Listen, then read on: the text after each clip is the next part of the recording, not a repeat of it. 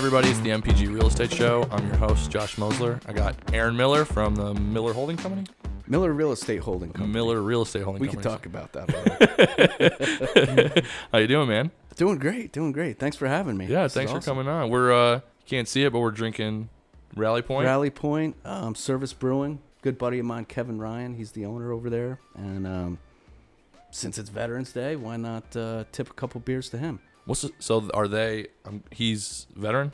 He's a veteran. He's a couple years in front of me at West Point. Okay. Started the business 5 to 7 years ago. Okay. It's done well. Have you been there? No, never. Really? You No. gotta go. You gotta go. That's real good. Yeah, it's good beer. They treat you great. It's a hangout spot for veterans. You're gonna run into a bunch of veterans there, which is nice. Veterans love spending time with veterans. So, I mean, the VFW did well for a long time. well, that's a good point. Yeah, maybe it's like a cool VFW. You know, it's really interesting. Like, I know this is not like about beer or whatever, but not to get too far off topic. But like the can. Yeah. Is like you can see the detail in the can even. Like it's comfortable to hold in your hand because like Oh, the yeah. texture on it, like Yeah. it's not, Yeah. you know, Yep. it's pretty crazy. Like, And they're they pretty- can their own there now. Oh, which, they can right there yeah, at the spot. that was kind of like a big purchase for him. I remember he was real happy when he bought his canning machine. I'm sure it's not So, cheap. Not cheap. Yeah. Yeah. Well, shout out. It's But, good beer. Yeah. Yeah. Good choice. Thanks for doing it, man. Yeah, man. Thanks for choosing it. Yeah. So, I guess we'll just start with the classic question. Okay. You turn 18. What's the trajectory from then till right now? Okay. Wow, that's a good question. 18, so senior in high school. Yep. Probably should give you a couple kind of like tidbits about my high school days, just because I grew up in the country, up in upstate New York, small little town, centralized school district. So same building for 13 years, K through 12. Graduating class of about 20 people. Bus picks you up on the front yard every day. Same bus driver for 13 years. My dad was a financial advisor. My mom was a beautician. My uncle ran a farm up the street. So my first job was working for my uncle. So just grew up in a real small environment. Like college was... It was a bit of an unknown because a lot of kids in my class or a lot of kids before me didn't even go to college, which is one reason why I think I joined the Army. I was enlisted for a year or two out of high school. So I think that's kind of, you know, where you grow up is kind of what forms you as a person. Yeah, absolutely. Yeah. You know, so it's important to note that. And then there's a couple like big events that happen during high school that kind of grows you as a person and kind of gets you curious about like what your life is going to be like. So my parents, I was big into music. I was in the choir. I was in the band. My parents, and you know, they did okay, but we weren't rich. My parents paid to send me over to Europe for literally like 3-4 weeks. This would have been the summer after my sophomore year in high school. So literally, I'm spending 3 weeks on a bus, traveling all over Europe, kids from New York, New Jersey, Pennsylvania. Just huge life event for me that kind of like just got me just curious about the world and other people. And I remember the one guy was hanging out, like he said he wanted to be a lawyer. I was like, whoa. Like, I'm hanging out with a guy that wants to be a lawyer, you know? Like, so just looking back at my life, like, those events just really kind of grow you. Yeah. And just build you and make you curious about life in general. The other one is because we didn't travel internationally as a family, when we did travel, usually we'd go to the beach or to the mountains. We never did go overseas. We got into hosting exchange students. Okay. International exchange students, which just, again, was like, opened up my eyes, like, to the world. Right. People from France, Finland, Sweden, guys that I've stayed in touch with like since then I've gone and visited them. But I just wanted to bring up those experiences because I think they really like just created this huge foundation of who I am today, going way back. And then the third one was, and it's a little bit real estate related, which I didn't even realize, but my dad had a friend that basically ran a insurance inspection company. So you know how like if you get insurance from State Farm, somebody like takes pictures of the house, measures it, and then they might say, you got to fix the deck, you got to put a railing up. Yeah, like before they'll insure it or whatever. Yeah. Yeah. So I can't believe it, but yeah, after my junior year in high school, my dad's friend gave me one of those jobs. Dang. Which I thought, like 16, 17 years old, that's a huge responsibility, I thought. Yeah. And I was making pretty good money. So literally driving all over upstate New York, that's before GPS days, before internet days, and jumping out, taking pictures of the house, measure the house, obviously meeting the people that live there.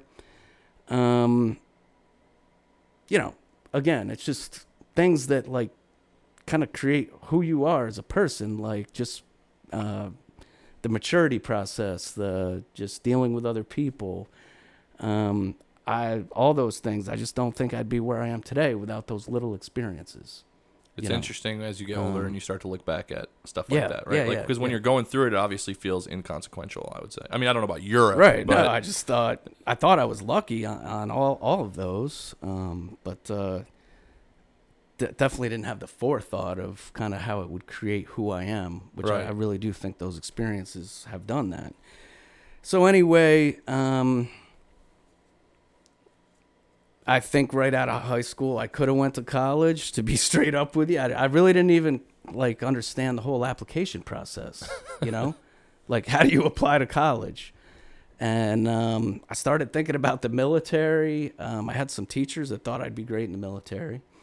So no kidding, just went down to the recruiter's office and signed a line and, you know, that made my senior year real easy. Everybody else was applying to college and worried about what are they going to do. Well, I'm going in the Army. Right.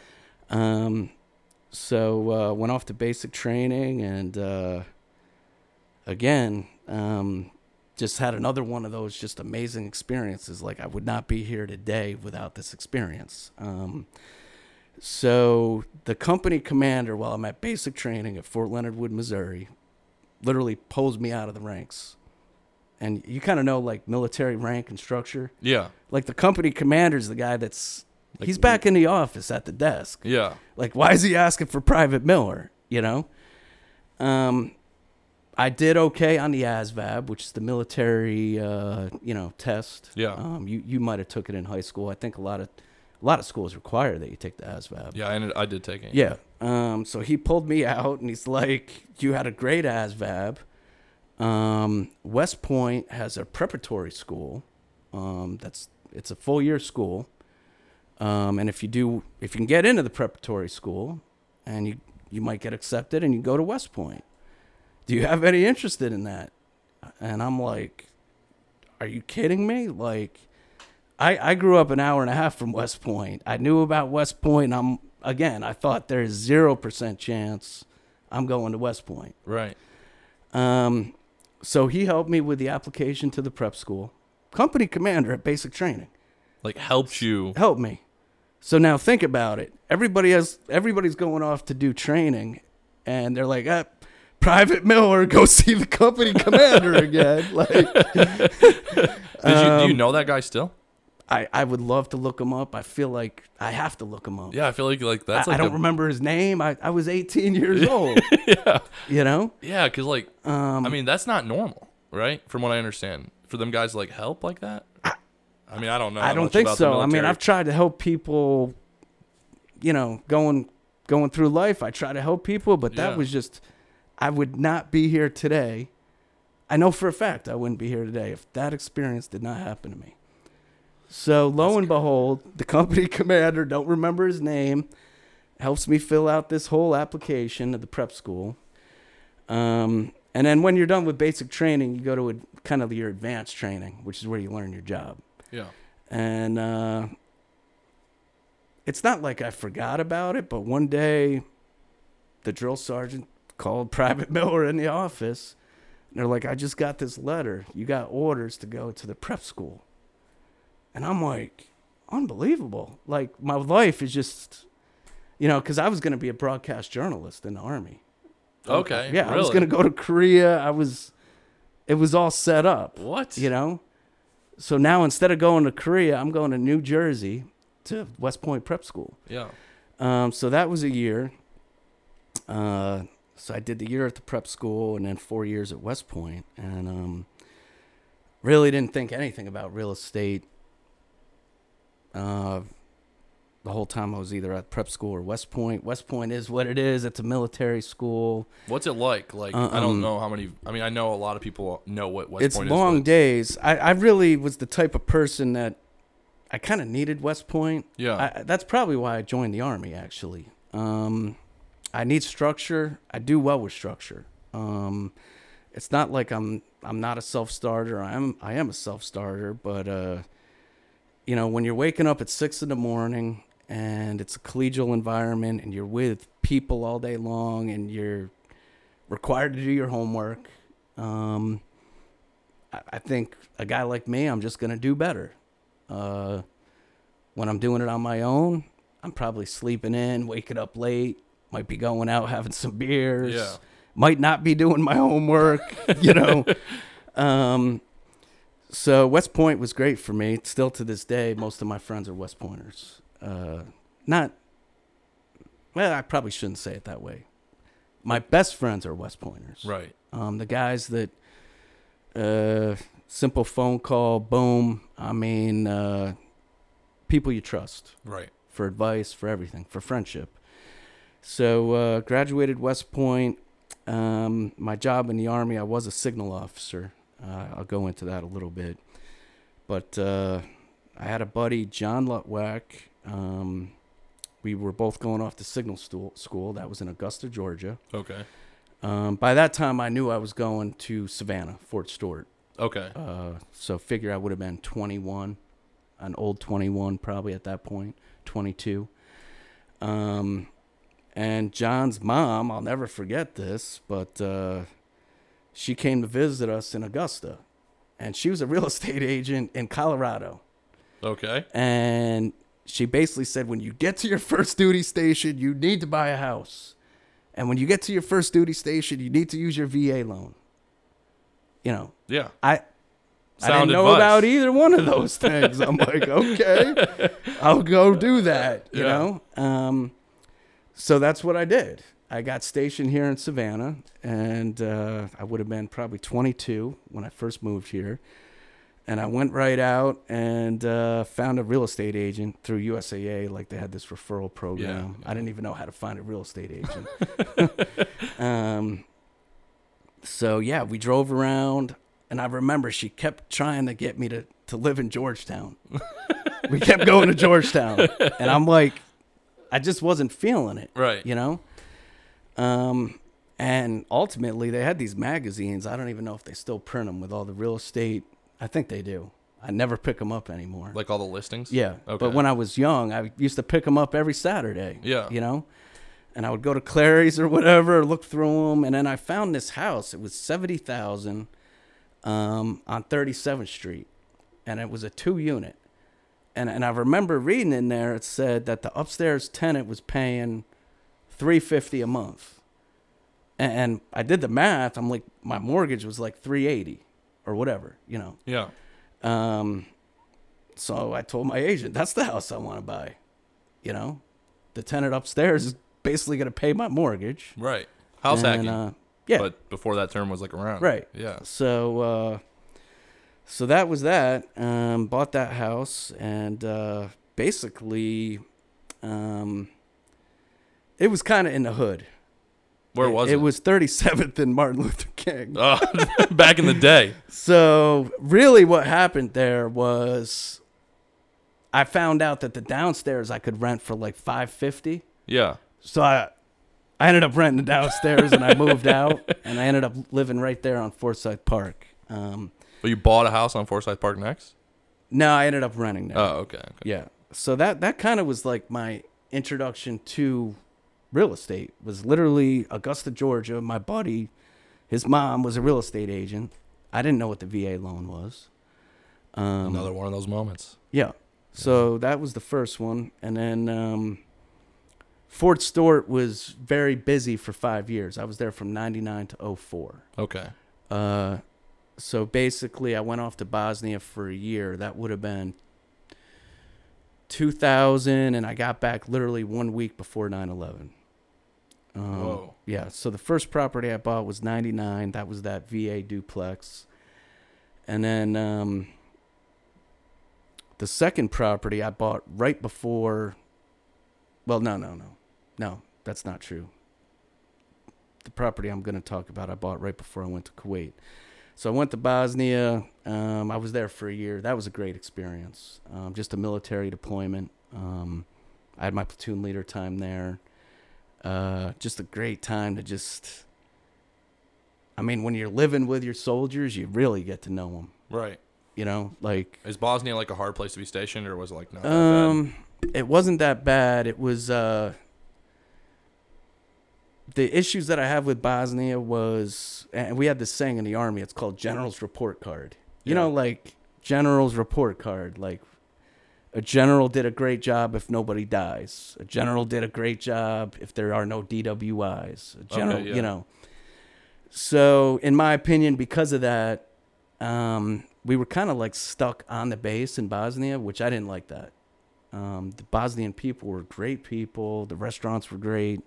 I would have preferred to have gotten out more, but it was still a great opportunity. Right. Really enjoyed it. Again, great buddies over there, buddies that I still today stay in touch with. When you're on a deployment like that, you really get to know the people you're living with. And you have an opportunity to really help soldiers. When you're at Fort Stewart, I'm not going to say it's 9 to 5 because it's definitely not, but at the end of the day, your soldiers go home and you go home, and then you see them the next day. Whereas when you're deployed, it's a 24/7 thing. Right. So you can help them with maybe picking up some college classes or just whatever they want to do with their life. Everybody has dreams. So when you're deployed, especially to a place like Bosnia, which was peacekeeping, it was a good opportunity to help people and, you know, get people up to the next level, because you can really focus on your goals in those situations, because you really are only working 8 hours a day, 10 hours a day. Now, Kuwait and Iraq, that was a different situation, but so came back from Bosnia. That was right before 9/11. You know, I was supposed to end up having like an easy year when I got back from Bosnia. That didn't happen. Right. That was canceled. So did you get deployed like right away again? No, but the kind of like, I don't know if you call them rumors or what, because they kind of always end up being true. Yeah. You know, we had heard that 3rd Infantry was high on the list for Kuwait and then to go into Iraq. Yeah. So the op tempo just got real Crazy. busy. Yeah. I mean, we went to California, we went to Louisiana, tons of training on Fort Stewart. It was very busy. But then again, I was still trying to buy houses when I could. You know, the books that I've read, it always talked about multifamily, and it talked about Fannie and Freddie loans. You know, you're 1 to 4, which those loans are amazing. Yeah. And any new investor, I would definitely recommend. Start out, if you're a veteran, start out with the VA. And if you're not a veteran, start out with Fannie Mae loans. You know, so basically what I did, by the time I got back, I was able to do a cash out refi of my place on 37th Street. Okay. And then I kind of took the VA loan away at that point. Okay. That way I could use it on a different property. Just like cashed out to a conventional. And then... Cashed out to a conventional, and then I bought another property on East 37th Street. That's a 6,000 square foot multifamily, decent sized building On 37th. on East 37th. You still have that? Still have it. Oh my Like I said, in gosh. 20 years, we have sold one building in 20 years. I forgot. Yeah, you We told don't me that sell. before. Yeah. Yeah. That's crazy. Yeah, That's a great spot to be. East 37th has done very well. Yeah, I'm getting off topic, but Yeah, dang, that's that has crazy. done very well. You figure I bought that one in like 2002. So then the next one is kind of like where my brother comes in, Adam. Yeah. You know, he's like my main partner. My current company is my brother Adam, my brother Dan, and me. Yeah. A third. But you got to have this foundation so you can get to the main company. So the first company was, Fannie and Freddie loans. Yeah. When you're at the academies, I think it's USAA, they offer these loans. We call them cow loans because your junior year, you're called a cow. Okay. Why? And the history is, the saying cows come home? Yeah. Till the cows come home. Well, back in the day at West Point, you didn't even go home until you were a junior. What? So they called them cows. You just spent 3 straight years? Yeah, 3 straight years before you'd even go home. What is it now? Just like one? Now you're going home for Christmas freshman year. Probably Thanksgiving. But anyway, so you get this cow loan or a junior loan. Yeah. Very low interest. I want to say for my brother, it was like 25 grand. And at that point, I probably like saved 25 grand, which back in the day, like That's a lot. it's literally when you go to Bosnia, you eat the free food at the mess hall and you save every dime that you make for a year. That's Right. what that is. Yeah. So we ended up buying a 12-unit building on 31st and Abercorn that we still own today. That deal really was done on a handshake. The first few deals I did with my brother, they were all handshake deals because the building was in my name. Yeah. The loan was in my name. He just said, boop, there's your 25 grand for the down payment. And, we've since refied it over the years. Right. But that's kind of how he got involved with the business. Which was he military also? He was at the Naval Academy. Okay. Yeah. So that's literally, I don't know why we, looking back, it's crazy that we did that, but that was literally like a month before I went to Kuwait. So that would have been September of 02. And who We bought that 12-unit building. And that was a rooming house Okay. when we bought it, which I didn't really know rooming houses. Yeah. They're very hard to manage. I met the owner. I remember the guys. I'll never forget this. It's $100 a week. You knock on the door at 6:00 on Friday for the rent. And if they don't pay the rent, you take the air conditioning unit out of the window. Now figure, I'm literally 23, 24. Yeah. And that's basically what I did for a couple months before I got deployed to Kuwait. And who was managing it? It was my brother from the Naval Academy with And- some help, with some local help, but Where is the Naval Academy? Annapolis, Maryland. Oh my Oh, god. man, yeah. When I was deployed, there was occasions where he was jumping in his car. He was gonna have to go. He's gotta, yeah. Yeah. Boarding houses are very hard to manage. But it's a good way to cut your teeth, and you learn the people part, and you learn you fix up a unit, you get a better tenant. Right, those yeah. are they're probably normal things, but you got to learn them. Yeah, You gotta- fundamentals you learn. Yeah, Yeah. the value of paint on a wall, the value of a new toilet. Yeah. Believe it or not, if you get a nice toilet, you could probably get a better tenant. Yeah. Stuff like that. So that was really my brother. I know my mom helped out. His girlfriend, which is now his wife. And with that 12-unit boarding house, there was always empty units. So literally, he would come down and basically the key for the empty one, throw the air mattress down, you know. So yeah, that would have been 2002. I was in Kuwait doing my thing. At that point, we kind of knew we were going to war. Right. 3rd Infantry. I was with the engineers at the time.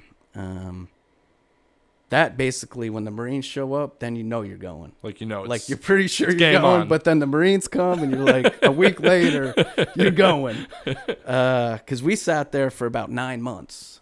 just nothing. Yeah. Because we didn't. When did we declare? December 2002. We went in April of 2003. Well, Okay. basically end of March Okay. of 2003. So basically, I that's a sat there long- for about 6 months. That's a pretty good delay. I didn't realize that. Yeah. Yeah.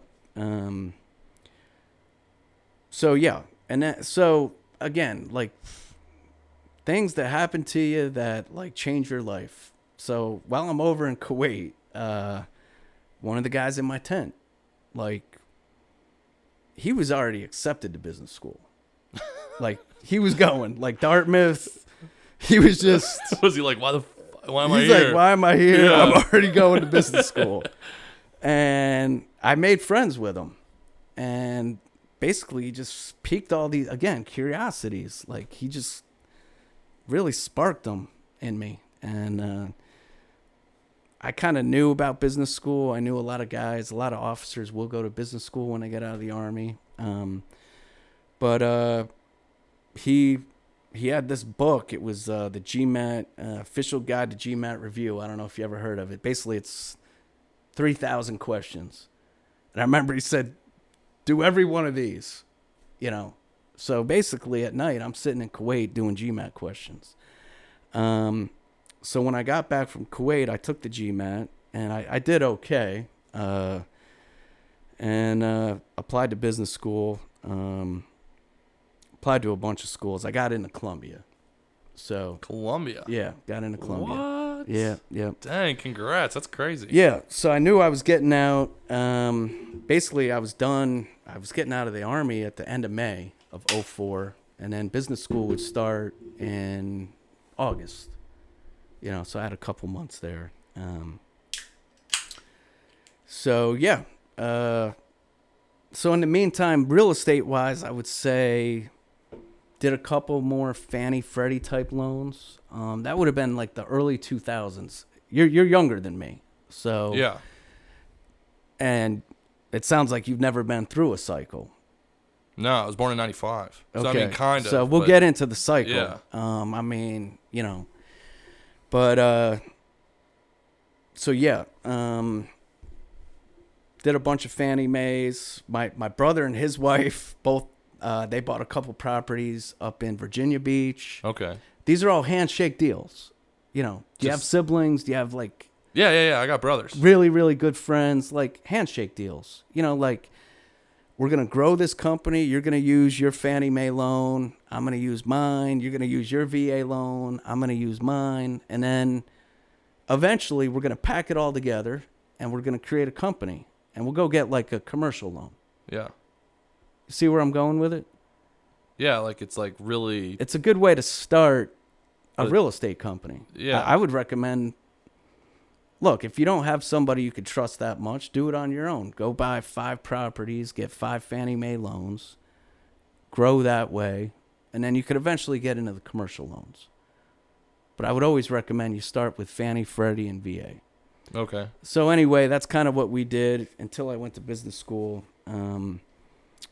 That would have been 2004. The market was heated. You know, I remember, because remember I had my VA eligibility again because I refied the other one. Yep. Yeah. Got rid of So it. right before, it kind of dawned on me to get the VA loan, you needed the W-2 income of the Army. Yep. So right before I got out of the Army, I went out and found a triplex. That was over on East Henry. Still own it. But that was during the days when basically the rent doesn't pay the mortgage. Right. That was going on. Oh, because the market was so It hot. was so heated. Yeah. So, and I mean, I'm not the smartest guy, but I'm not dumb either. I have to think through this. It's like I could either buy this now or I'm going to have to wait a few years because I'm not going to have any W-2 income. Right. So I bought that property on Henry Street. It's doing great now because we've inflated out of it. Right. But probably overpaid for that one. Really? That would have been 04. Which in 04, that corridor was still pretty... I mean, it was like $225 for a 3-family in 04. But 100% loan. Yeah. The rate was like 4%. And, you know... It's hard to turn down. Now we're doing, you know... I think the key with real estate is really you do have to have in your head that you're going to hold the property for 10 years. Because, you know, the dips do come. Right. So anyway, I went to business school. I knew by then real estate was my thing.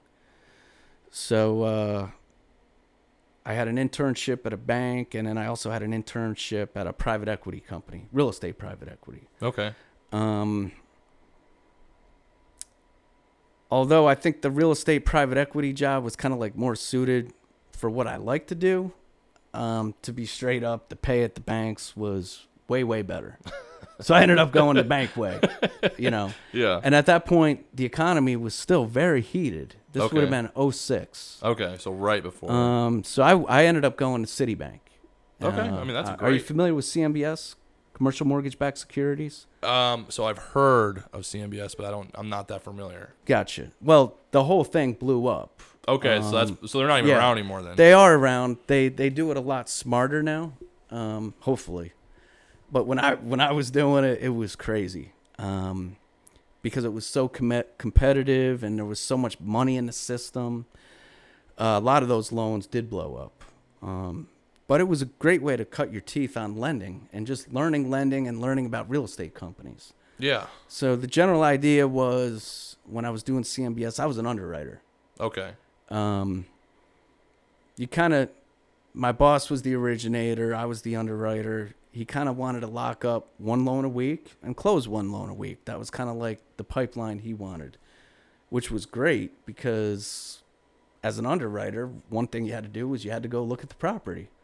So every week, and that would be on Wednesday morning, I'm jumping on a plane. I'm going to North Carolina, look at a strip center, hopefully getting a hotel night in and going the next day back to my desk. But it was a great way to just see how these bigger companies, and a lot of real estate companies are family owned.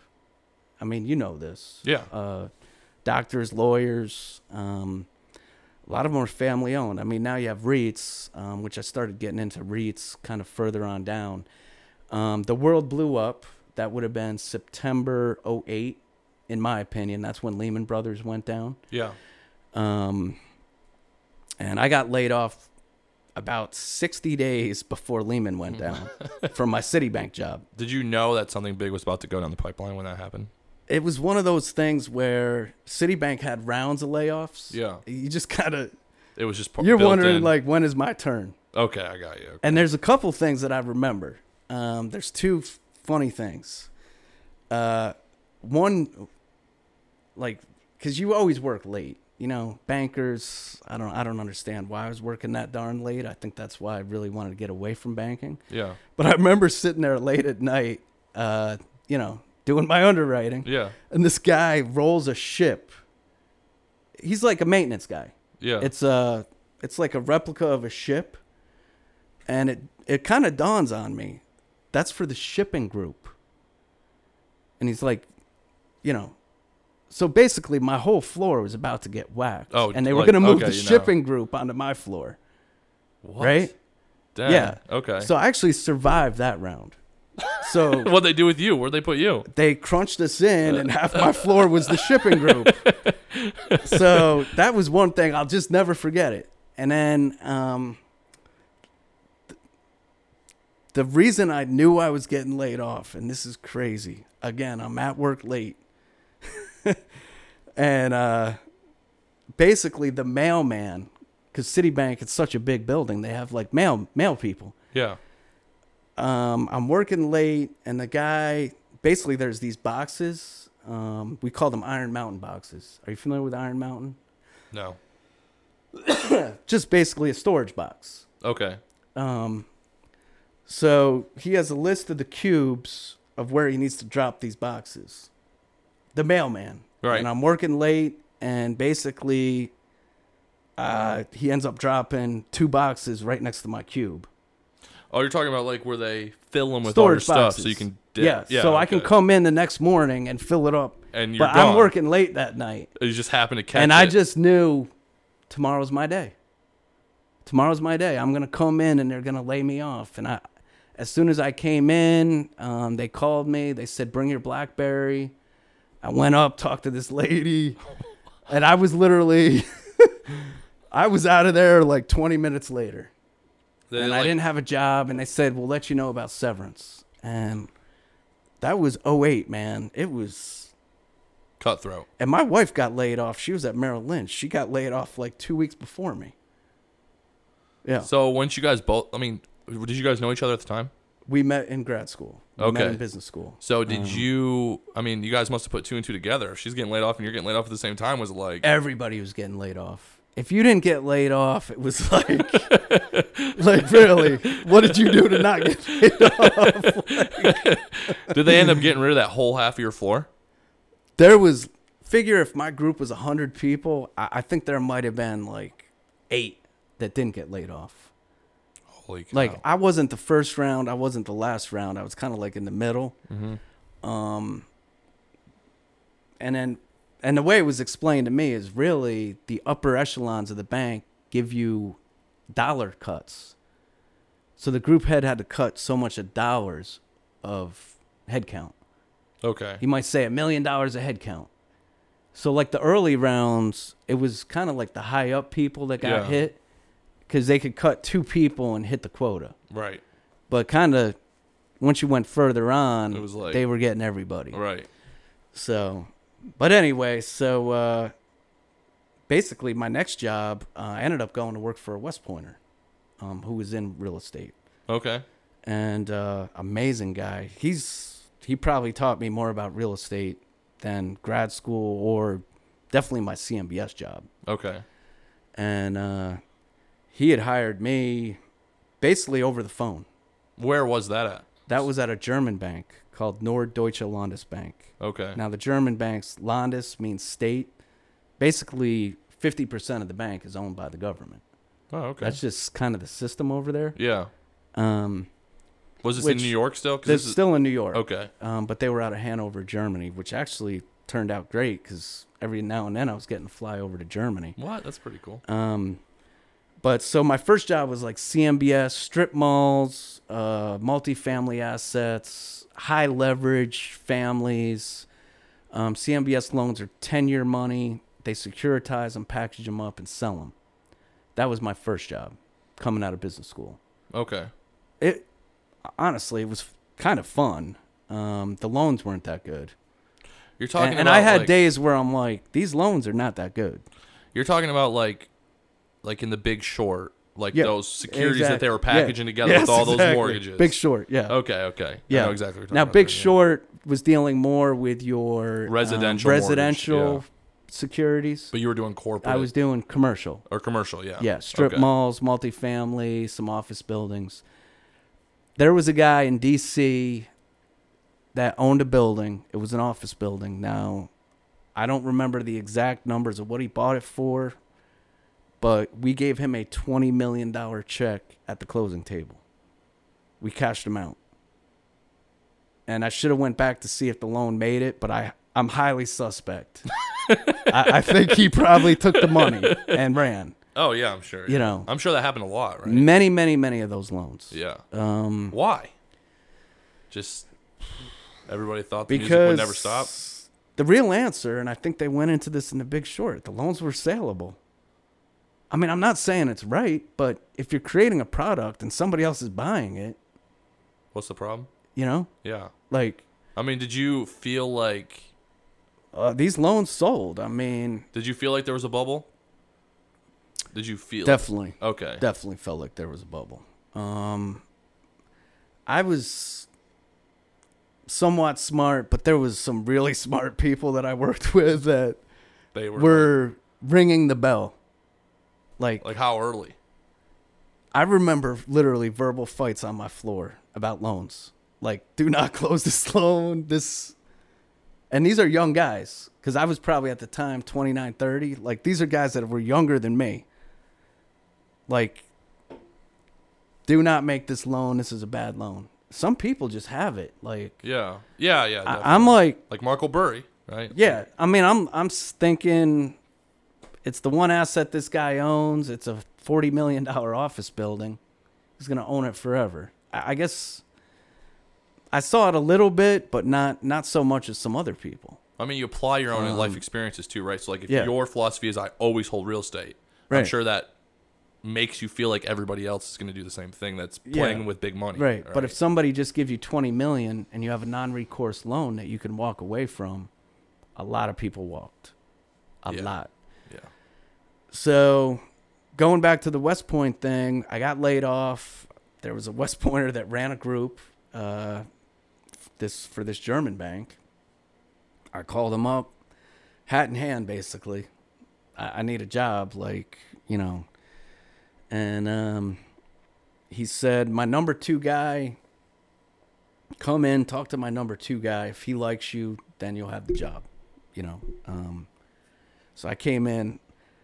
I got the job. Honest to God, I don't think the number 2 guy ever liked me. I could tell you many stories about that, but, you know, the Germans are, their culture is very interesting. Sprechen Sie Deutsch? No. Oh. No. Ich spreche ein bitte. You can kind of feel it in your body when they're talking about you, though. Like, they're extremely organized, very smart. They're all smart. Like, I sat next to this young lady, just very organized, very efficient. Yeah, I was an underwriter again. And as an underwriter, you're in charge of a lot of paper. Right. And that paper at a German bank needs to find its way into a folder. And I'll never forget, like, for me, I would have this drawer, and as the paper came in, I would throw it in a drawer, and then, like, once a quarter, I would grab the whole stack and file it. Now, the lady I was sitting next to, a piece of paper came in. She had the three-hole punch right next to her desk. She would punch it and go straight to the filer. You know, I'm just giving you an example of kind of like what you're dealing with here. And she was German. She was German. Yeah. I mean, they're very... Most of the employees there were German. They were just They're calculated and organized as a culture. Right? Yeah, very friendly, very nice. Yeah. You know, so anyway, I was there for close to 5 years. Okay, that's a while. And that was during the workout days. So everything was kind of blowing up. You figure that was like 08 to 13. Yeah. And when I first went, I mean, pay-wise, the pay was good because at that point, nobody was making money. Everybody was getting laid off. Right. And I learned a ton. That's when I learned about REITs and kind of the way REITs are organized and the way the company looks. And my company's nowhere close to a REIT, but I do try to make it kind of look like that. You know, like there's certain things like REITs, generally their leverage is never over 50, you know, generally 25% to about a third of their assets are unencumbered. What does that mean? No loan. Okay, no loan. Okay. Total, ever. Like they'll never like refi into it or nothing. Well, it's kind of like, in a way, it's kind of like their liquidity. So Right. if they need, like, if they ever get in a trouble spot, Like they got that third to fall back on. yeah, Okay. you got all these properties where you can call the banker and say, you know, That I makes need a loan sense. on these properties. So we try doing that. You know, we try to keep our leverage down now. We try to have unencumbered assets. The loans that I was doing, and I wish they existed here in Savannah, but because these REITs were so low leverage, we would do 5 and 7 year IO loans, which IO interest only, Okay. at very low rates. And they, you know, so I went from this like really risky world doing CMBS to like working with these Germans doing, in my opinion, like almost zero risk. Right. You're lending 50 cents on the dollar. Now, granted, it's interest only, and there's a reason for that. But it was just a total different way of lending. So it was great. And then I did some workouts as well. So a lot of large loans that were just kind of, it was everything from large loans that you knew were going to go belly up, so you were looking to take title, to large loans that just kind of needed some massaging. They needed some more time To mature. more agreements with the borrowers. Yeah. The Germans, most of your international banks, they are big ticket lenders. Like the smallest loan we did at the German bank was 100 million. 100 million. 100 million. Yeah, like big malls, huge apartment towers. What's the biggest one you did? The biggest one was actually at my next bank, but you would see up to $1 billion. Was that weird? Like, because I mean, They're generally going to be your safer loans, though. but I mean, like, So $1 billion loan is either going to be a skyscraper in New York yeah. or a pool of 20 malls. You know, But I mean, does it feel weird moving that much money? Like, I'm sure you get used to it, but I mean, at first it's got to be like, one thing that is weird, I will say, which I never knew this until I got there. You know, the biggest wire you could send is like 99,999,000. You can't send $100 million wire, oh, you can't? so you have to send multiple. You just sent like a bunch of wires? Why can't you send a $100 million wire? Maybe the Too Fed, many digits? Maybe the Fed just doesn't allow. I don't know. That's crazy. I don't think it was a bank policy, but yeah. That's weird. That's kind of funny. That's something I've never heard you that gotta before. break up the wire, you know? So that was a great experience. And working for West Pointer, there was a trust thing there. Right. So he gave me good amount of responsibility. I always liked traveling. Who doesn't? Yeah. I like traveling. I like looking at the real estate. I like meeting the owners of the real estate. I like going out to nice dinners, you know. I like going back to mother company 2-3 times a year. That was great. Yeah. Going to Hanover. Flew my wife to Berlin one time, you know. Yeah. It was a good job. It's just, Living with the upper echelon. yeah. Yeah. Yeah. So that was kind of me professionally. And then, so in 2009, backing up just a little bit, Yeah. but in 2009 is when the foreclosure world was just going crazy. So I don't know when you started in real estate, but 2009 in Savannah, you were buying houses for, it's just crazy, man. I would say between 25 and 50,000. On average, like crossed. East side, where Oh I've been my buying. Gosh. And these are almost turnkey. Like Almost turnkey. Like some were turnkey. For 25 to 50. 25 to 50. Find a tenant, throw them in kind of thing. Fannie Wow. Freddie foreclosures. So on the personal business side, that's when I got my other brother involved. Yeah. Dan, the youngest brother. Okay. So we created this LLC, Miller Real Estate Holding Company, which I guess was a joke at the time, but we kept the LLC because, you know, it's Lehman Brothers Holding Company. Okay. That was the name of I didn't know Lehman that. Brothers. Okay. Yeah. So that's why. Yeah. So we called it Miller Real Estate Holding Company. So really you just start like any business, like you start slow. So we kind of had that initial business that Adam and I built. Yep. Basically stopped with that, and then we brought Dan in. Our view is, because we have a 3-way business, the business that Adam and I built initially is just kind of going to be what it is. We're not going to grow that one. Yeah. You know, you got to, because it wouldn't be really fair to Dan. Right. How do you say what assets go to one company and what assets go to the other? So the main business is going to be Miller Real Estate Holding Company. It's cool that you used the high Uh, tide to raise all ships, right? Like, Yeah. you just took the whole family and you guys were like, Well, I don't know how you are with your family. For Yeah, me, yeah. family is like, I don't know what I'd be without my family. Yeah, I agree, just, but a lot of people, they Um, don't, I don't know about a lot of people, but I think that, how many other real estate holding companies do you know that it's three brothers and one started and then allowed the second one in and then they allowed the third? You know what I'm trying to say? well, and I have a youngest brother too. Oh, okay. Fourth. A fourth. He's 16 years younger than me. I'd love to somehow get him involved, but Yeah. it is hard because we're not big, but Big enough. for him to come in, he would have to write a big check. Right. So we'll have to figure that out as time goes on. Yeah. But so yeah, we really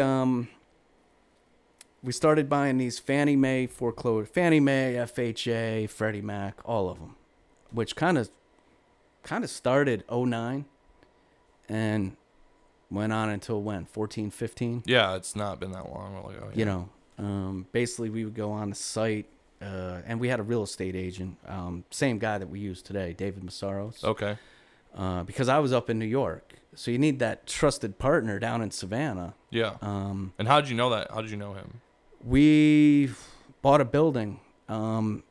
Just Basically, I think we called on a sign, bought one building. He was the agent, and we liked him, and he's been fantastic. Fantastic. Literally, there was times where he would see something pop up. He'd go look at it, email me a contract, and say, you need to sign this and get it back to me in 10 minutes. what? Like, there was some bidding wars out there. Yeah. For a $25,000 house, it's Yeah. not like we're, the only guys. Yeah. But the funny thing is, you know how like doctors and lawyers like real estate? Yeah. Because a lot of my customers were doctors and lawyers. But down here, like, I don't know. I'm not trying to say anything on doctors and lawyers, but they don't really play in the same space as we do down here. Yeah. Maybe down here they're trying to get like the nice strip malls and but the returns are way higher on cheap single families. Yeah. So there really wasn't a ton of competition because we had decent liquidity. Well, and Savannah still hadn't come full circle yet, right? Like, The east Savannah side was behind. still like Live Oak back then was rough. Yeah. rough. Like, city of Savannah wanted to put antennas on top of our houses, to triangulate the shots. Oh yeah. Okay. Oh yeah. Yeah. So that's crazy. that's another story. And look at it now. That would have been 9-10. Literally, they were putting antennas on our buildings. And then a hurricane came through. Not to fast forward too much, but we called the police department. We said, your antenna fell down. And they said, we don't need that anymore.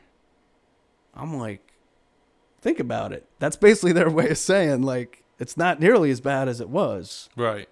We don't need the shot triangular anymore over in Live Oak, That's crazy. Yeah. So what'd you guys do? Just like scrap it or like? I think it just got scrapped. That's crazy. Yeah. But so that's roughly when we found Workman Circle as well. Okay. Kind of in the heat of buying on the backside of that. Yeah. Okay. I think we found them, I'm going to guess, through my real estate agent, David Massaros. Okay. And, we got to know Chris. It was scary times. Like, I'll never forget, the first loan we did with Chris was 40%. He told me that he was on a couple weeks ago. Yeah. And he didn't bring up anybody specific, but he said that their business grew substantially during that time because by putting down 30, 40, 50%, they were able to, those loans are much safer. Yeah. So they're able to do them when other banks couldn't do anything because they were locked up from making all these bad loans for all that time. Exactly. Yeah. So we kind of started out at that, and then we've grown the relationship. Like, there's a lot of trust there between us and Workman Circle. And I could say without a doubt we wouldn't be where we are today without Workman Circle, So we were buying these Fannie Freddie foreclosures, I'm going to say between 1 and 3 a month. We were just plucking them off. We were plucking them off.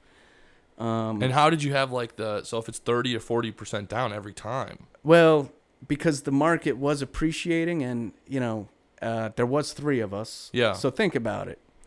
if you're buying a property for $30,000, yep, and you got to put 40% down, that's 12. Yeah. Divide that by 3, that's 4. Yeah. You can come up with $4,000 to buy a house, right? Yeah. Like, so that's how we were doing it. But I mean, but 3 a month, 4 a month. I mean, that's. Well, you know, my other brother worked for Standard & Poor's. He still does. I mean, you know, I was a banker. I wasn't making a ton of money, but you know, we had some money at the time. Okay, I got you. Okay. You know, so we kind of did that for a while. The other thing that I did want to mention is just, you know how we like started out with multifamily, and then, you know, like you read all the books, and a lot of books say multi. Yeah. Well, we stumbled into single families, and I'm telling you, I will take a single family. Maybe I'm the odd guy. I will take a single family over a multifamily all day long. Well, I've made it's interesting you say that, because we've had this discussion on the podcast before with other previous guests, and it was like, if you look at what these guys are getting on these big multifamilies, maybe not so much like the quads and duos, you know, maybe 50 units or less, but like 100 units or more, right? Right. These guys are getting excited when they get 6 or 7%. Yeah. Yeah, cap rates. Right. You look at a single family, you are doing terribly if you're getting 7%. Oh, God. Yeah. Like, I mean, a lot of times, you know, you can get 15, 20, no problem. Absolutely. Yeah. And it's not just that. I mean, there's other metrics now over the years that we know for sure. And you might think it's crazy, but believe it or not, our experience, the maintenance on a single family per unit is less than a multifamily. I don't know why it is. It's just, you know. I wonder if people take more pride when they live in a house than with it. I think it's people take more pride. Tenants are much longer term. Like a tenant will stay in a single family house for 5, 6, 7 years. Multifamily, more transient, in and out. Obviously, no neighbor issues. I mean, multifamily, and I don't really field the calls anymore. But literally, I used to get phone calls. Neighbor's music's too loud. This and that, you know. Trash left outside, like, you know. Yeah. With a single family, you know, not pest control. You realize pest control with a multifamily, technically the landlord's supposed to pay for it. Yeah. In a single family, the tenant pays. So all these little things, you know, the operating margins, in my opinion, are actually higher on a single family, which doesn't make sense. And there's not many books that even mention it. But we like single families. Plus, I mean, I don't know about, are you getting more appreciation out of your singles than you are on your, like, well, if you were to add up your singles up until the unit, last couple of years, you were. Okay. The last couple of years, multifamily has just been crazy. Nuts. It's because everybody reads the same books. Yeah. And if you're doing Fannie Freddie loans, I get it. Buy a 4-family. Or the VA. You know, or a VA. Yeah. Buy a 4-family that's $300,000-$400,000. You're gonna get a great rate. It's 30-year amortization. You know, Workman Circle loans are gonna be 15 or 20. Yeah. And the rates are gonna be, you know, 4.5, 5. Yeah. Which, well, they're risky. There's a bubble there right now. I think there is a bubble. Multifamily. I think there is a bubble. Yeah. Yeah. So anyway, we started aggregating. You know, when I was working at that German bank, we did a ton of pooled loans, 20 asset loans, 50 asset loans. So really what we started doing down here was kind of what I saw other companies doing up in New York with single families. So you aggregate $800,000 to $1 million worth of loans in single families. Yep. With Workman Circle, because their lending cap's $1 million. Okay. And then you go to we started with like Ameris Bank. We don't deal with them anymore. We do deal with the Heritage Bank. Okay. But you aggregate $800,000 to $1 million. Then you go to a bank and you say, "Can I do a package loan with you, a pooled loan?" So that'll take our exposure down at Workman Circle back to 0, so we can do it again. Right. You know, and that's kind of how we run the company now. Is fill the bucket up with Workman Circle, and then go to a bank like the Heritage Bank to take the bucket down to 0.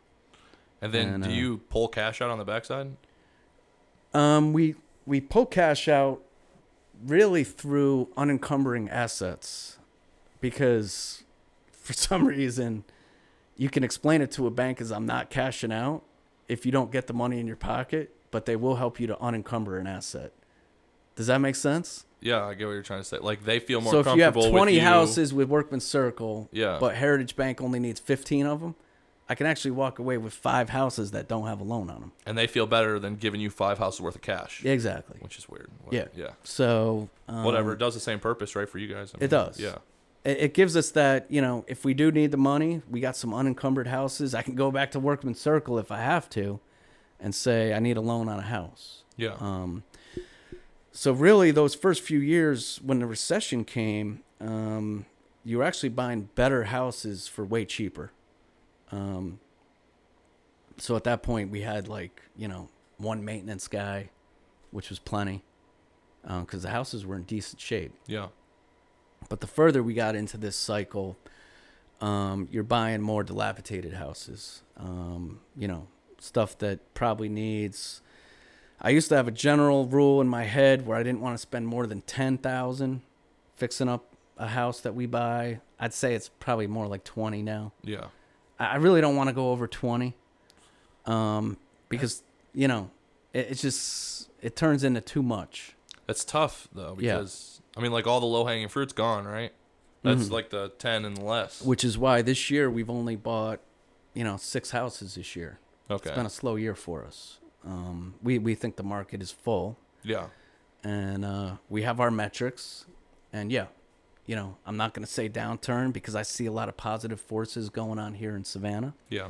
A lot of people moving into town. Hopefully the jobs are coming. Yeah. Good jobs.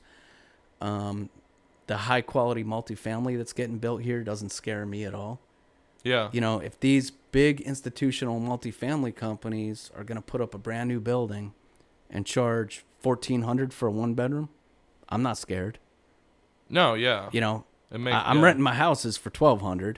Yeah. And my 1-bedrooms are like $800.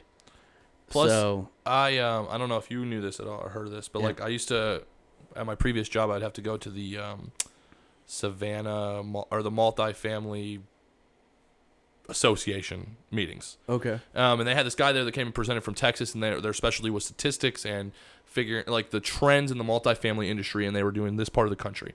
And he said that in Savannah, over the course of the next 2.5 years, you'll have 4,000 units built, but you'll have 4,500 people looking for houses at the end of it. So you're going to be short 500, so they're not building enough here. Right, yeah. Wow, that's great to hear. Yeah. I live in Pooler. Tons of multifamily going up in Pooler. Oh, my gosh, Pooler. It's crazy. Man, everywhere you look, there's multifamily going up. Yeah. But no, it doesn't really scare me. And then with COVID, tons of people moving down. I had a lady move down from Boston. My boarding house, my efficiency units on Abercorn and 31st. They're not efficiency units anymore. They're full year leases. I had a lady move down from Boston. Those rents are now like $750 a month. She didn't even have a job. She just gave me a year's worth of rent. Holy cow. She was a waitress up there, and she's like, I know I can do it down here. I had to get away. So, and I've got several of those examples. I had another couple move here from Vancouver. Really? Work from home. They were both making like $50K each, working from home. She was like, I stopped here like 5 years ago off of 95. I loved it. Like, they showed up with a truck full of their furniture. Just ready to move in. And I'm like, you guys got great jobs. Yeah. And I'll take you. Yeah. So a lot of people moving into town. That's crazy. Yeah. That's what makes me, living here, you're almost in like a bubble because of that, right? So like we're New York and California, you're seeing all this doom and gloom, right? Right. Things are tanking, whatever. Yeah. But you don't feel that here because that's where this is where all those people are coming. Everybody's coming here. Yeah. So, macro, I am concerned. I'm concerned about the country. I'm concerned about the economy in general. There is way too much leverage in the system. But Savannah, I don't know. I think there's just so many positive forces as well that we could squeak through. So in the event of like a national macro economic downturn, do you think that this market, you were saying like you think we're going to squeak through, like does that mean you don't think that there's going to be a significant downturn at all here, or? I think it's going to depend on how bad the macro one is. Like if we get another one that's as bad as 2009, there's nobody squeaking through. It's going to be bad for everybody. Right. The main thing that keeps me up at night, I hate to say it, and you never hear it in the news, it's just really the leverage, the government leverage. Oh, yeah. I just don't know how much the Fed can buy. You know, the Fed's balance sheet has gone from $3 trillion to $7 trillion this year. This year. More than doubled. More than doubled, yeah. And the stock market highs, if you followed the amount of assets on the Fed's book, go as it increased, so did the stock market. Right. I don't know if that's still true, but I saw that correlation until like August. Yeah. Yeah. And almost all loans are correlated to the 10-year Treasury. All the loans that I did up in New York were off the 10-year Treasury. A lot of your institutional loans are off the 10-year Treasury. So what's the return like on a 10-year Treasury right now? Right now it's like 0.9, which is high. Yeah. Like 2 weeks ago it was 0.75. Okay. Which is a good outlook, right? When the 10-year goes up. I don't know. What is it good or bad? I mean, if you read the textbook says, yeah, that's good. That means that the market is getting stronger and rates are going up to try to quell the inflation. Yeah. And people are finding other assets. Well, people are moving into bonds, basically. So, anyway. Which that could be like a double-edged sword, right? Because I would think that if I was an investor and I had a bunch of cash and I was not sure of the economy, I would go to bonds. Right. Which is not going to be good for the economy if I'm not spending my money out here because it's parked right here. Right. That's not going to help these guys over here, right? But the interest rates are so low, so yeah, I think generally, the money is leaving bonds for sure. Okay, you think it's headed? So you're saying it's headed the other way? Heading to the stock market. Okay, headed to the stock, which is driving the. Yeah, because if you can make 2% on a bond, or the dividend on a stock is 3%, you're going to buy the stock probably. Yeah. Although you're taking the risk that the stock might go down. But if you look over like a 20-year period, your average return's like 7% a year or something in the stock market. I was going to say 8, but it could be 7. Yeah, okay. Yeah. So I don't know. I mean, we're definitely a little bit tapping the brakes right now. We also have 6 vacation rentals. Okay. Which ironically, I mean, they're down a little this year, but not down nearly as bad as I expected. Middle of March to the end of April, we were shut down completely. So we had 45 days, arguably the biggest 45 days of the year. Right, because where we made 0. Yeah. But we'll be down probably about 15%. That's not terrible. Not great. Not terrible. Yeah. I was expecting it to be higher. Yeah. Especially Airbnbs. Yeah. Yeah. My issue with the vacation rentals, and I would sell the vacation rentals. I don't like the ebb and flow of the business. Single families, you put the tenant in, they're in there for at least a year. Normally they're in there for 5 years. Vacation rentals, I mean, 1 month you could be making 40 grand. The next month you could be making 10. It's very seasonal. Yeah. Even in Savannah, I mean, people say tourism is strong here, which it is, but certain months are kind of quiet. December, January. Like 4 months, right? Like you have like November, December, January, February. This year, November will be slow, I think. Yeah. Last year, it was a little slow, but you did have Rock and Roll Marathon. Oh, okay. So that was a big money weekend. And then Thanksgiving. But generally, December is slow, and January and February, and then August. I would say those are the 4 slow months. Okay. Wait, August? Traditionally, August is a slow month because people don't go to Savannah in August. If they're going to go to the beach, they might go to Maryland. They might go to Maine, That's shocking because it's always so packed downtown all summer. But generally, August is a bit slower. Maybe it's locals. Yeah. People are not flying to Savannah in August. Yeah, I guess, what might be throwing my perspective off is I'm not thinking about the fact that SCAD gets in August. So maybe all those increased people are not vacationing here. They're SCAD students. Yeah. The other thing I was going to mention, too, is since you brought up SCAD, our exposure to SCAD has gone way, way down. Like, I was kind of scared with the COVID. Yeah. Because we probably had about a third of our tenants SCAD. Yeah. just looking at the sheet. We got to be down to about 10% SCAD. Okay. And it's only helping my business, to be honest with you.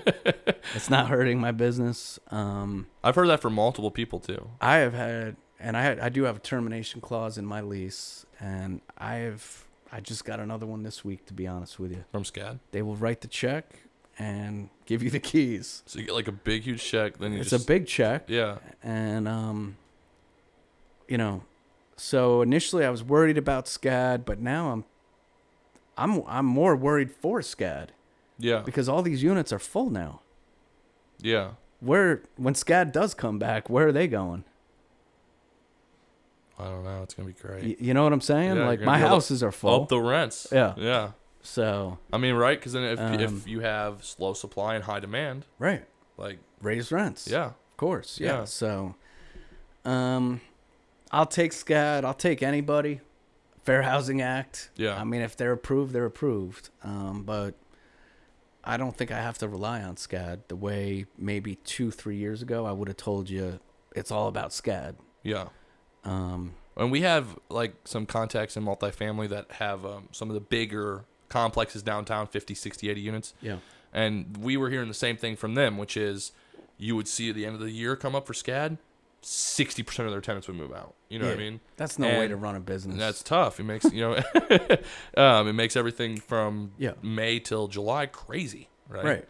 Yeah. But now they said that since all that happened, like it was terrible in the beginning, but now they're getting more doctors, lawyers, people from out of state. Definitely. Yeah. Definitely. In that East Side neighborhood, nothing on bartenders and waiters and all that, but it's moved. The tenant quality is going up over there. Definitely going up. Are you talking like as far east as State Streets, or you're talking like Live Oak? I would say Live Oak. Okay. The State Street's not quite yet. Yeah. Well, it's although funny. I do have some great tenants over in the State Streets. Everybody talks about the State Streets like it's established. Everybody loves it, right? You got a State Street property, it's gone. Yeah. But then you drive through it and you're like, what in the world? Like, it's still rough over there. It's still rough. If you're more toward like Presidents, it was shocking. I literally have a tenant, and this is going back 2 years ago, that was walking to River Street from the States during St. Patrick's Day. Like young professionals. I'm like, man, the world has just changed so much. Yeah, seriously. Hasn't it? They got like 2 beers. Like, that's pretty. That's crazy. when you know your business is going okay. Yeah. So it is changing. Yeah. You are getting more young professionals over there. Which is that same trajectory. So, like, the way that neighborhood's been reacting, is that exactly what you saw at Live Oak before? Or has it been different? It's different, and I would say it's the quality of the building. Live Oak has some just gorgeous buildings, houses. Yeah. They're going to be nicer. They're going to be higher quality. Yeah. The quality of the stock, in my opinion, over in the States is a lower quality. Okay. Have you been in them? They all have the same floor plan. They're kind of smaller. Yeah.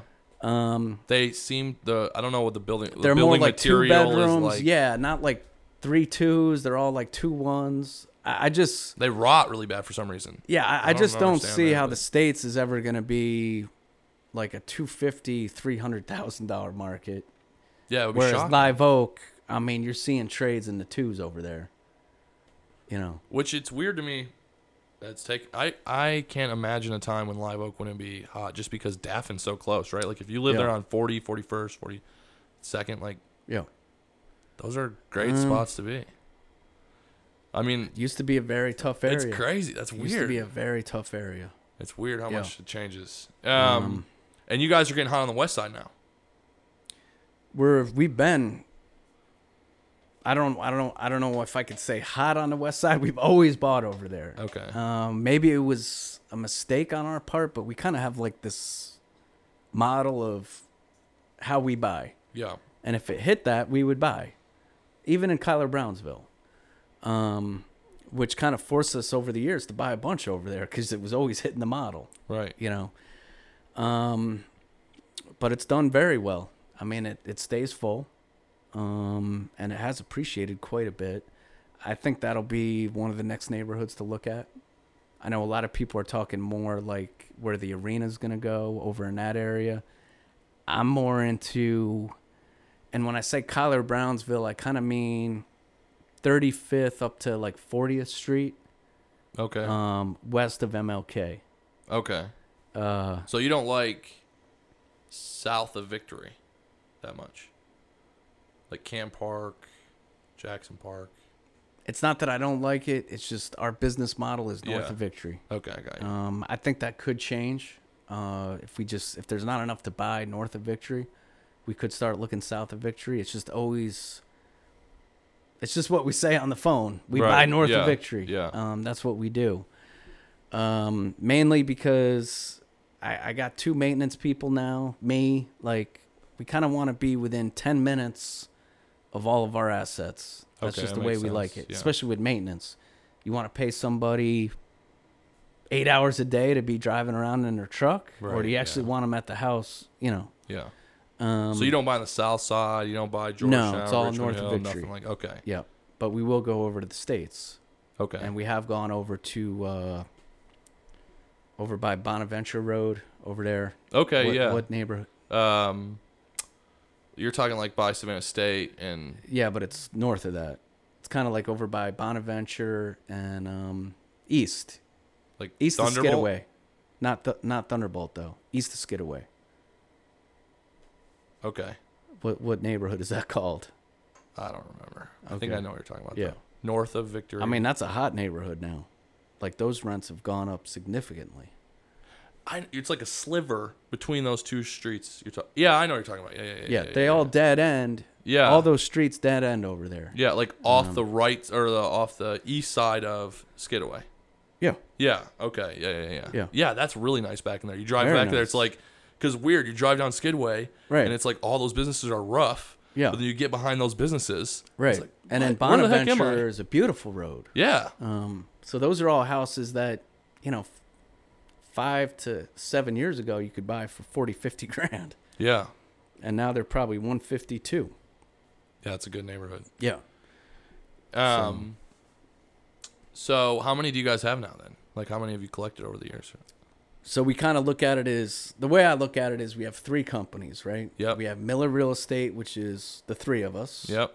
We have the other company, which is Adam and I, and then my wife and I have some stuff. Okay. We're pushing up to 140. All Savannah. Also, well, except for the 2. Remember, Virginia I said Beach. the 2 in Virginia that my brother and his wife bought. Crazy. Yeah. Are you guys? Do you ever consider expanding outside of Savannah if this market? So, like, if you have a macro downturn, right? Yeah. And we're talking Savannah maybe gets through it without a significant depreciation. Yeah. Have you considered at all thinking about going outside of Savannah? Potentially. So my brother Adam, he lives in Italy. Yep. His wife stayed in the Navy. My brother got out. Okay. So she retires probably next summer. Okay. I think real estate, you just got to be as close to the asset as possible. Yeah. So I think there would be a scenario where if my brother moved to Tennessee, okay, yeah, we would start buying in Tennessee, or just use that move as like a if jump he was off interested point in that and he wanted to grow the business where he was living, I would support that. I got like a potential path. You're just nothing's set in stone, just a potential path forward. You could see where. Yeah. Okay. I mean, Tennessee comes up because we know people that, believe it or not, have made a ton of money in Tennessee. Oh yeah, I've heard in Memphis. I've heard some guys that those are towns have just ridiculous. Yeah. And I know Tennessee is a state that he would be interested in moving to because he likes lakes and mountains. Okay. So, yeah. North Carolina too. They've seen crazy. North Carolina. Yeah. But generally, I would like, if my goal would be to stick with north of Victory.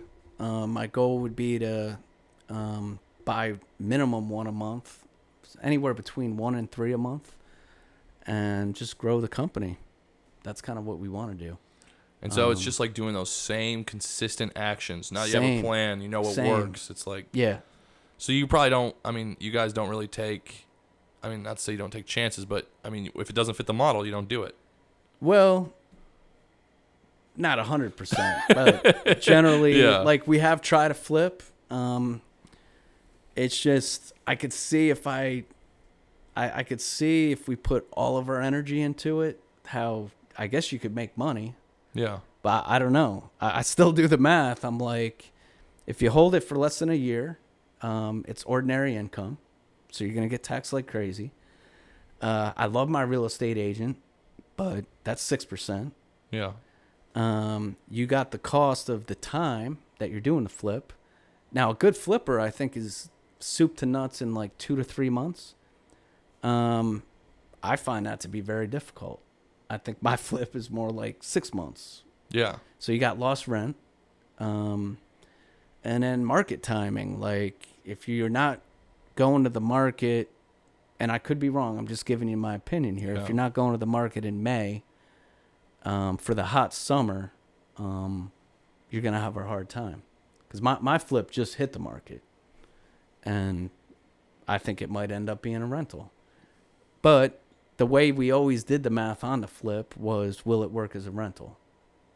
So you're like worst case, multiple exits right from day one. Yeah. I've always said that, the worst case scenario on any of my buys is I can walk away and not lose money. Okay. I know maybe that sounds crazy, but like the one over on Waters, for example, I don't see how I'm going to ever lose money. I'm still trying to figure out how do I make money on that one. But I don't think I'll ever lose money on it. You're talking, okay, yeah. The house over on 33rd. 33rd, yeah. Yeah.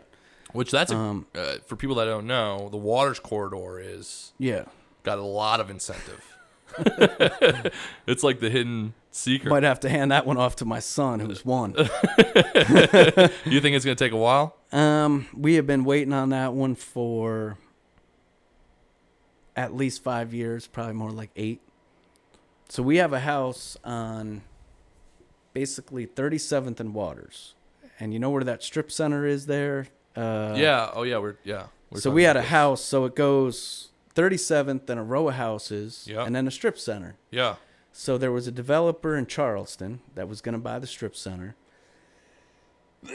And obviously looked everybody up that owns those houses, because his idea was, I'm going to level the houses. That way I got the frontage on 37th and I got the frontage on Waters. That was probably 7 years ago. Loved the idea. He was trying to get Trader Joe's or like the Walmart, but like the local. Yeah, like the supermarket Walmart. But like it's the like the small one. They have one on Abercorn and Largo, across from the Parkers. Yeah, whatever that is. Yeah, Wilshire. Yeah. So we were ecstatic at the time. We're like, yeah, you could buy this building all day. I mean, the money we're going to make if you get that done has nothing to do with just one building. Yeah. It's our whole business. Yeah. And that was 7 years ago. Still waiting. Nothing has happened over there. That's so weird. And I hear so many people talking about it, and people are going in front of zoning, and even that Facebook group that we're on, like, you hear people talking about a 12-story building, and I keep hearing rumors, but no shovels. Do you have any idea? So, when you're driving, you turn off 37th onto Waters towards 33rd. Yeah. And all those strips that line the road. Yeah. What, do you know anything about those? Like, because you have like, they're like right up against the road almost. All that is a parking lot that separates, or a sidewalk that separates the road from those buildings. You're saying, why is there no setback, or what are you saying? Like, why are they not developing? Why is none of that coming? Like, who owns that? Do you even know? I don't know who owns it. I think, here's my thoughts. First of all, a lot of those projects are going to be very expensive, and I guess some people in Savannah have a lot of money. I don't know. It just seems like a lot of those big projects is going to be an out-of-towner to get it done. And when an out-of-towner goes over to Waters, like, they're not they getting excited. just get nervous. Yeah. That's just my thought. I think it's going to take local money, a lot of local money, to start getting Waters going. And then once that starts, then the out-of-town money is going to come in. The local money will build the 4-story building, and then out-of-towners will come build the 10-story building. Right. I would love to see Waters end up something like Starland, something of that quality. But nothing. Nothing yet. And even on my property on 33rd, I'm kind of like a little bit nervous. Do you really want to be the first guy? Like, I wouldn't mind maybe being the second or the third guy. Yeah. It's tough to be the first. Yeah. Yeah, it's a big risk. To be the first. Yeah. I mean, but that property, it really is not that cumbersome to hold on to, I wouldn't say, right? I mean, like, the purchase price wasn't outrageous. Wasn't outrageous. I think really, if we don't do anything with it, you could put a tenant in there tomorrow. Just gonna put a tenant in there, and I might do a month-to-month lease or something where I have some latitude. Where if some other idea comes up, then I can get the tenant out. Yeah. And I'll be honest up front. I'll tell them, like, I'm waiting. I might do something else with this house. Yeah. And might need to move. Yeah. So, but I'm disappointed with Waters because it keeps coming up on every conversation, and it's like nothing's going on. The city used to run like remember there was like a city tour on a bus? This is going back like 4 years ago. Okay. Because I got a call. Do you want to come on? It was like the city planning commission was trying to bring people up and down Waters to get them excited about it. I wasn't available. But I think even the city has stepped back on Waters. But they still, like, the city still offers those tax credits. Yeah, that is true. So, I mean, they must have some kind of hope. But there was a planning group. There was a guy that was actively trying to get people over there. So. I don't know. My brother and I, we've been just round and round on Waters Avenue. And a lot of the prices of the buildings over there is high. Yeah. I mean, because I've called on some of the signs, and I'm like, those numbers don't make sense. Yeah. You were talking, too, where were you talking about somebody had done a large development and then they right off of Waters. It's like a supermarket or something. And they sold the... That's the one I was just talking about. Okay, that's the one. It never happened. But it never happened. But they paid some outrageous price for the lot? No.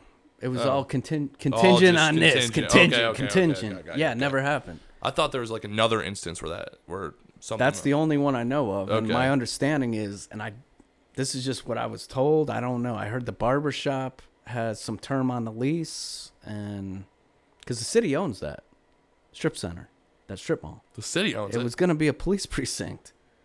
What? You didn't know that? No, I didn't know that. Yeah, that was supposed to be a police station. It is insane to me how many properties I look up and the city owns them. That. The city owns it. That's crazy. And my understanding is there's a barber shop that's got like 5 years left on the lease. And they're just waiting. Yeah. Crazy. Maybe it's 3 years now. I don't know. That's crazy. I heard that, did you hear too that the city just sold that property on Broughton that the water department used to be in?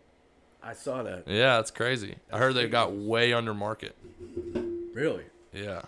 That's what I was... So is that going to be a hotel or what? I don't know what they're going to turn it into yet. Okay. But I think they were originally going to list it for like 7. They ended up taking like 4 in a silent bid process. Because, they don't do it like regular. Yeah. And the broker probably still ended up getting... Because they use like Cushman Wakefield or like a big name broker. I think so, yeah. Yeah. Anyway. So it sounds like if we're getting into qualities that it takes to build a business like yours, it seems like discipline and consistency is really what I would say. Definitely. I would say you hear people say do it often, do it well. Yeah. Because anytime we've tried to veer off, like I think we're really good at residential.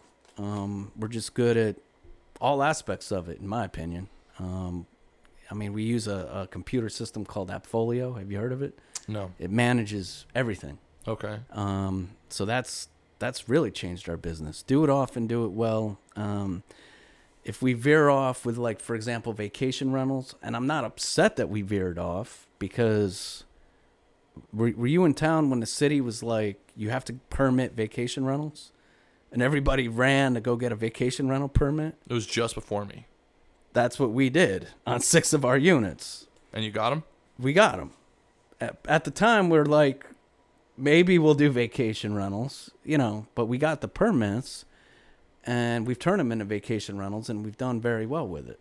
You know, but is it a core business of ours? No. Right. Would I sell them? Yes. Yeah. Flips, we tried it. I mean, our thought, because we keep hearing people say, I'm going to do 6 flips a year, and then I'm going to use the money I make on my flips to buy real estate. So we thought we could grow even faster maybe if we did it that way. I just think that flips actually slows us down. You know, because I only have 2 workers. Yeah. I can't be having my guys working on flips. I can't be, you know. So I think do it often, do it well is very key to our business. I think we got all the systems in place now where we could buy 1 to 3 a month and handle it. And just keep consistently. Just keep. When you build the bucket up with Workman Circle, you go to the Heritage Bank, get your pooled loan, and then you do it again. Yeah. You know, that's what we want to do. Do you still I'm guessing the answer is going to be yes, but you still continue your education in some degree, whether podcast, books, whatever? I got a 1-year-old. Yeah, so that makes it tough. Yeah, that's true. I would say that's fallen off, to be straight up with you. I used to read a lot. When I say read, I would say more magazines, newspapers, stuff like that. Not so much books. Definitely podcasts. I would say that has fallen off. Another great way to educate yourself, though, is beer or coffee. And I used to be great at that. I think that's something that I kind of learned in business school maybe, or what, just keep the schedule full. Like, you know, I'm going to do 2 beers a week with 2 different people. I'm going to have 3 lunches a week. You're good at that. Yeah. I mean, you called me up for lunch and I said, I got a 1-year-old at home. You did. Yeah. And you're like, and it's August, which is the craziest month for us. So. Right. Yeah. So, but probably in a business sense, the best way, in my opinion, to educate yourself is to keep the schedule full with locals. Okay. And you did that through all your early career? I did much better at that going back than I do now. I would say there's a lot of people that I should probably be reaching out to right now. Yeah. You blame COVID a little bit. Yeah. And then, again, family. Family is number 1 for me. I think it's number 1 for everybody. But I think that's the best way to do it. Was there anything early on in your career that you read or listened to that stands out to you? That, you know, if somebody was just getting into it, that you would suggest? I think the first book really for probably most people is Rich Dad Poor Dad, everybody, right? Yeah. Because I remember my buddy's mom, like I'm pretty sure she said, you need to go read Rich Dad Poor Dad. And then, you know, but he just laid it out like so simple. Yeah. A lot of the stuff in there, I still like say it. Yeah. You know, the four revenue streams of real estate, right? Like that's why we love real estate. The asset appreciates. Yep. So you can make money that way. Yep. Rent, you're collecting rent. Yep. So that's money. Yep. You're paying down your loan. Yep. That's money. And you have a tax incentive. That's your depreciation. Okay, yeah. I should have known that. So, I mean, what else has that? And then, like, it pays you every month. Yeah.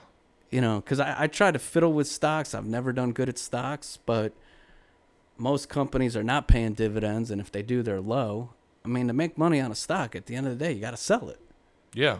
But real estate, you don't have to do that. There's 3 other ways you can make money besides selling it. Yeah.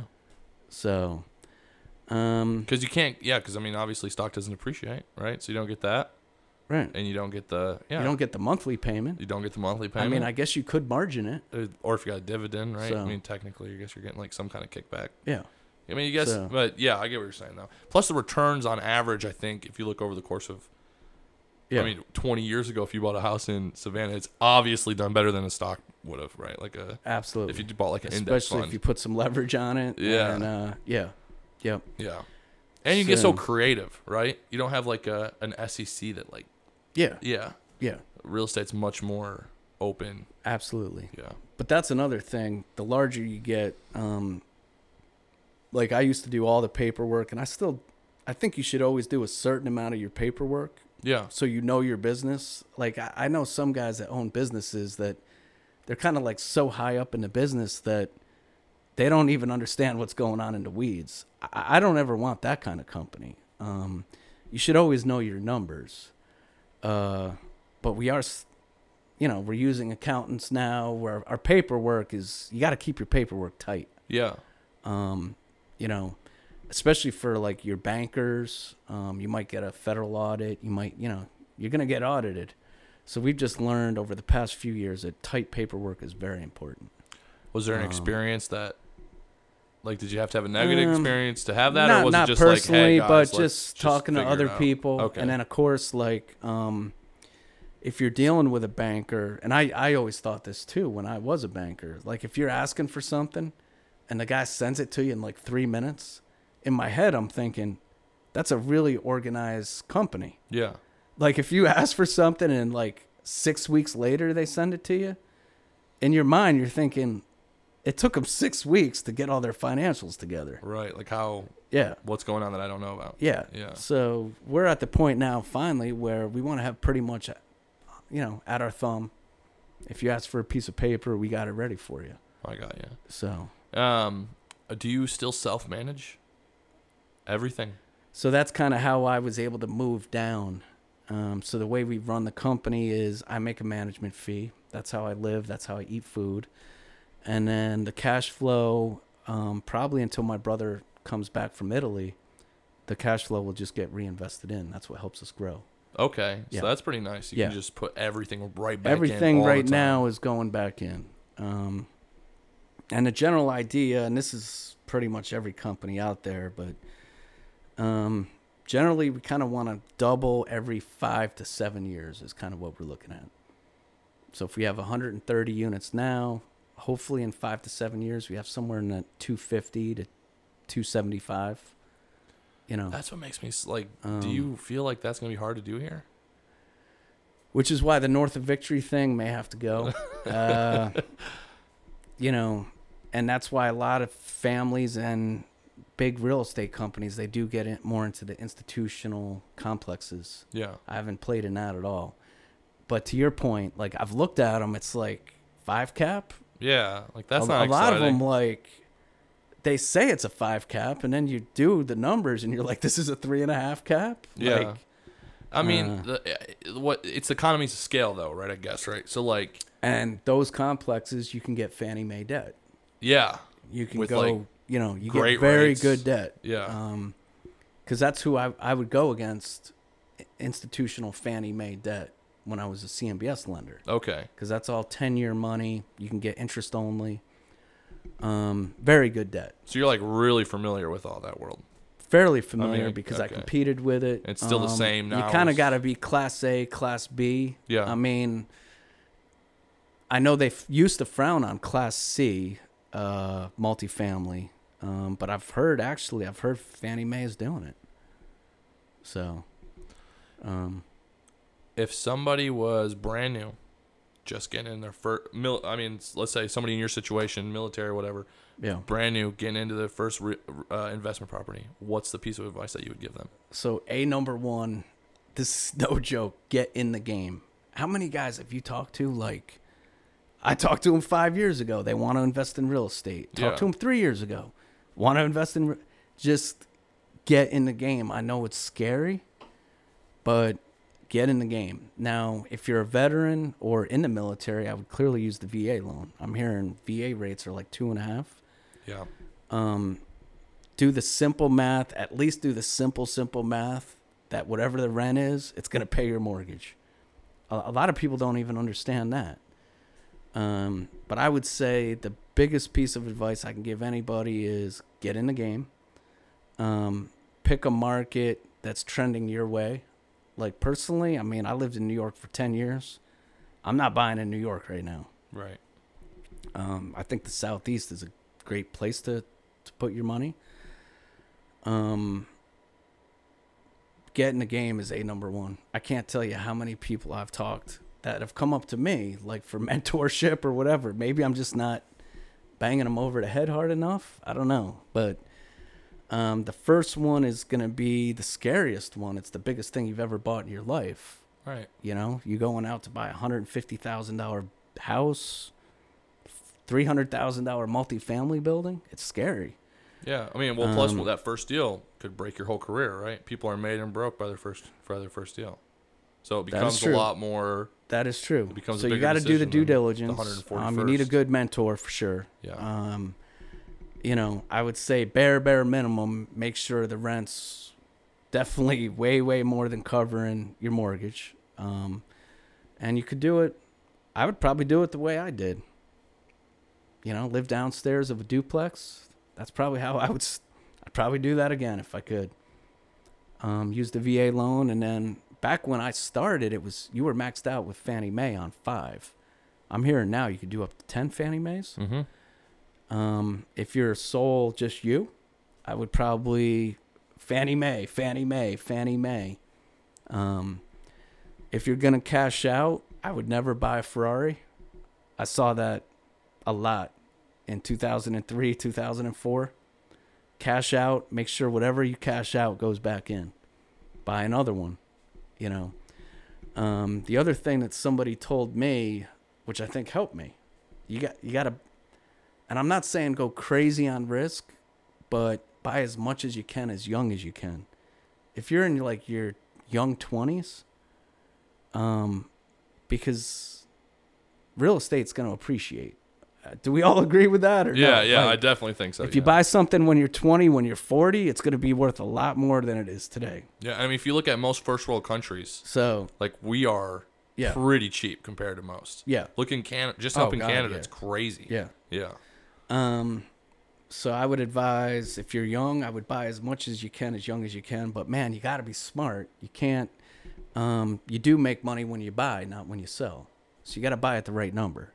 I mean, we've made some bad buys. Everybody does, but if you're buying 2-3 a month, you can make some bad buys and you can get away with it. Yeah. But if you have one building, that one building's 100% of your business. If you have 3 buildings, it's 33% of your business. So, but I would say get in the game by far. It's my biggest piece of advice. All right. I think that's a good note to end on. Cool. Thanks for coming on. Awesome, man. All right, man. Great time. Thank you. Yeah. Hey, guys. Thank you again for listening this week. I just want to say that I really appreciate all the support, and you guys have been awesome. Please continue to give me feedback and reach out to me. I can be reached on my email, josh@moslerperkinsgroup.com, MOSELERPERKINS group.com. Shoot me an email or shoot me a message on Facebook. Also, share your favorite episode with me. Tag me in it. If you could post it on your Facebook, find it, and just let me know. I'm really curious what everybody's favorite is and why. So thank you guys so much, and don't forget to hit that subscribe button and comment and like. Thanks so much.